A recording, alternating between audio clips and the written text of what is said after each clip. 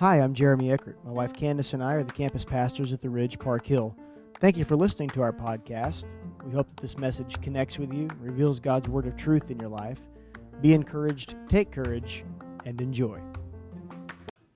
Well, guys, tonight we have an awesome opportunity to hear from some of our young ministers. So we've got 2 students and 1 young adult that'll bring us the word tonight, and I'm very excited about what God is doing in the next generation. Just like Caleb, when we first came, was like 11, or when they first came, was like 11 years old, and now he's leading worship and doing a great job.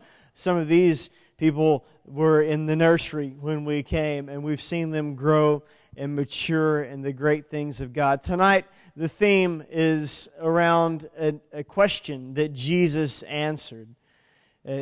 Jesus was teaching one day, and he was stumping the Pharisees and the Sadducees and the teachers of the law. And then one of the Pharisees came to Jesus and said, "Jesus, tell me this, what is the greatest commandment?" And Jesus answered and said, Jesus replied, this is Matthew 22, 35 and 36, "Love the Lord your God with all your heart, and with all your soul, and with all your mind. This is the first and greatest commandment." And he was referencing Deuteronomy. I think it's chapter 6, verse 5. Don't quote me on that. But he's referencing Deuteronomy, and that is the first and greatest commandment. And so tonight, we have 3 short messages from 3 incredibly anointed and talented individuals that will explain some things, biblical examples, and some word around this central topic, that the first and greatest commandment is to love the Lord your God with all your heart, with all your mind, with all your soul. The beautiful, the talented Isabella Herzberg. So I'm going to talk about Solomon. And if you don't know, Solomon was known as the wisest man to ever live. God granted him an incredible and magnificent amount of wisdom, and yet he was a man who turned his heart away from God. And so we're going to talk about that in his story and how God turned Solomon's mess into a message to help other people from doing and making the same mistakes he did, even being the wisest person. So first we're going to talk about David, which was Solomon's dad, who was a man after God's own heart. He loved God so much, but David had a problem with women. And because of this, he was an adulterer, and he went through a whole long thing, and that's how Solomon came along.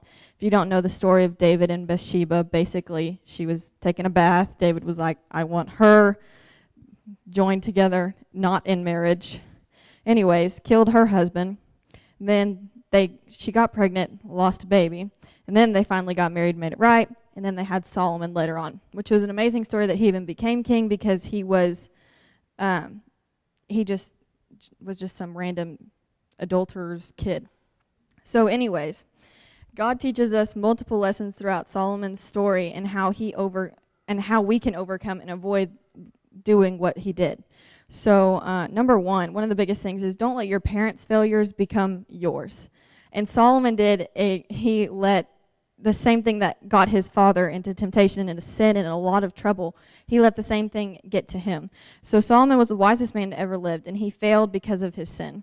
God even warned him what would happen. So God told the Israelites in 1 Kings 11:2, and it said, "They were nations about which the Lord had told the Israelites, you must not intermarry with them, because they will surely turn your hearts after their gods. Nevertheless, Solomon held fast to them in love." So he blatantly disobeyed God, being this wise man. And he followed in his father's footsteps just the same. And it caused him a whole lot of trouble with the women that he intermarried that we're going to talk about in just a second. So number 2, don't let the devil get a foothold. Solomon did this by marrying all of these foreign women. It said he had 700 wives and 300 concubines. So that's a lot of people. And I mean, imagine all of the different gods that came into Solomon's life. And because of this, he let the devil get a foothold, knowing that he was doing something he wasn't supposed to do. And because of this, he fell. And it says that in the Bible, the devil is a roaring lion, seeking who he may devour. So Solomon knew what he was doing was wrong. And he didn't look at his life and say, listen, my father did this, he stumbled and fell, so I'm not going to do that. He didn't identify what his weaknesses and what his temptations were, and if he would have known better to know that, this was a place where the devil could get him. So it says in 1 Kings 11:4, it says, as Solomon grew older, his wives turned his heart after other gods, and his heart was not fully devoted to the Lord his God, as the heart of David his father had been. Solomon opened the door for the devil to tempt him when he married these foreign women. And even after David had sinned, he was still a man after God's own heart, but Solomon turned his heart from God. And that's something that's just crazy to think about. So, number 3, learn from others' mistakes. I know people tell you, don't do this and don't do that, but honestly, the Bible is the prime example of what God wants us to learn from other people's mistakes. You see everybody's tea. He spills all the tea in the Bible, just saying. If you want to know everybody's business, it's there, forever. Everyone gets to read about it, so. But I'm just saying, if we had a Bible, there would be some major problems, about now. But, you're not called to be like everybody else. You're called to be set apart. So don't follow in other people's footsteps and make the same mistakes just to look cool or to fit in. You're supposed to be a light wherever you are. And by doing that, you can make a way for other people to set a good example so that they'll follow in good footsteps instead of Solomon following in his father's bad footsteps. Anyways, and then also my last thing is that just everyone has a testimony in their life. And I encourage you to use it and turn your mess into a message, just like God did with Solomon. And even though Solomon didn't actually use it, God did. And so, but you can, because I know everyone has made mistakes. Everyone has a testimony in a past. So instead of being like Solomon, learn from others' mistakes and use that to help other people. Thank you, Bella. That was excellent. Solomon, the man who had a lot. But, honestly, great example. We were talking about the different topics that could go with loving the Lord your God in our senior high class, and Solomon's name came up from Bella because he loved the Lord. He did. He built a temple for the Lord. He sacrificed to the Lord. He danced before the Lord. But he wasn't with his whole heart. And that fraction of his heart that went to the foreign women, that fraction of his heart that went into other gods, that fraction of his heart that sought the things of this world was his downfall. And we're going to use his example to make sure that we don't do the same things. Very good. Thank you so much, Bella. Next, the anointed, the talented, Grayson Meckfessel. Well, I'm going to be talking about how love is a choice, and we have a choice whether we show love for God or we don't. An example of this is Job. Job was a man who was blameless and feared God, but this fear is not like a scared fear, but of a respect for God.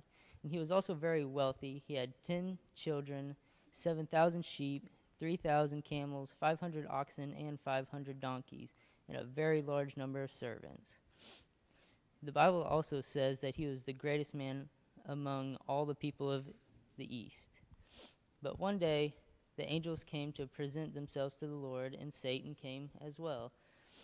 And the Lord said, "Where did you come from?" And Satan said, "From roaming throughout the earth." Then the Lord said, "Have you considered my servant Job? For he is blameless and fears God and shuns evil." Then Satan suggested that he is only faithful because of the things he has. So God gave him the power to take away his possessions, but not lay a finger on him. So one day a messenger came to Job, saying that a group called the Sabeans came and stole his oxen and donkeys and killed the servants, and he was the only one who survived. While the messenger was still speaking, another messenger came, saying that the Chaldeans formed 3 raiding parties and stole their camels and killed all their servants, but he was the only one who escaped. Yet another messenger came and said that suddenly a mighty wind came in from the desert and caused the house to collapse that their children were in, and they were all dead. This is a terrible thing. Then Job got up from there, tore his robe, and shaved his hair. I don't know many people that would love God for this. They would probably blame him for everything. But in chapter 1, verse 20, it says that he fell to the ground in worship. This is how we should be, even when our material things have been taken away, such as our house or car or even a family member or a close friend. Another day, Satan again presented himself before God, but this time told him that Job would curse God to his face if he took away his health. So God allowed Satan to touch his body, but he could not kill him. Then Satan went and afflicted Job with painful sores and boils from head to toe. Job even took a piece of broken pottery and scraped himself. And his wife came to him saying, "Are you still maintaining your integrity? Curse God and die." Job had a very difficult choice right here. He could have, but he maintained his integrity and decided not to blame God for all of this. And for remaining faithful to God, he blessed him with twice as many possessions and children as he had before. And this shows us that we need to love God with all of our heart, soul, and mind, even in the good times and the bad, because God could be testing us throughout all these trials to see if we truly love him.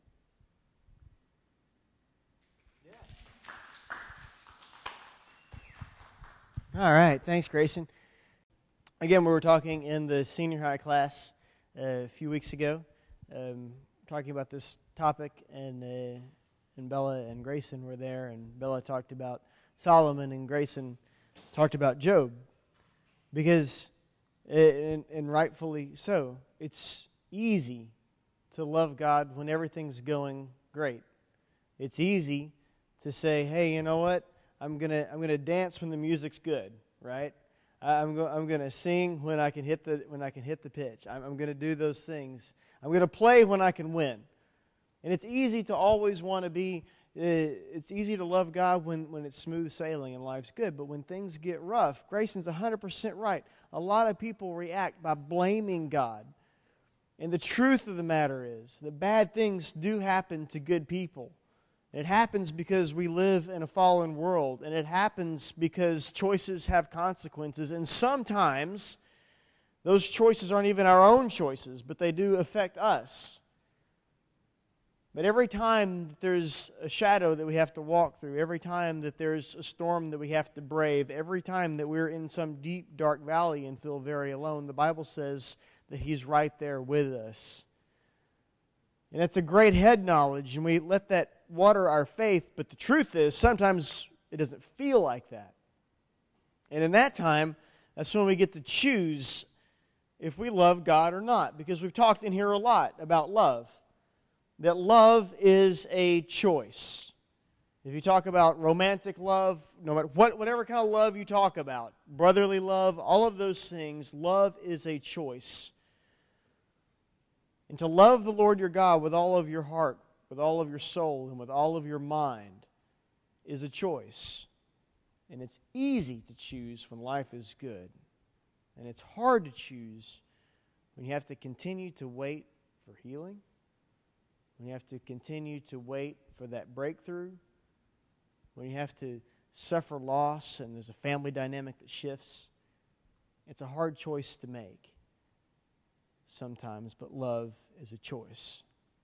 And it's easier when we step back. And I believe this is Job's secret, that he was able to step back a little bit and say, you know what? I see the bigness of God, and I see my situation, and there's really no comparison,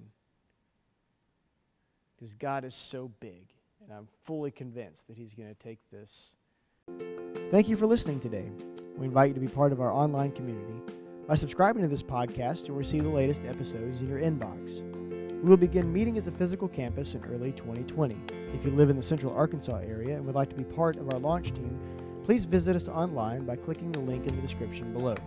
You're also more than invited to attend our main campus at 8013 Jacksonville-Cato Road in Sherwood, Arkansas, with lead pastors Kenny and Krista Meckfessel. We'll see you soon.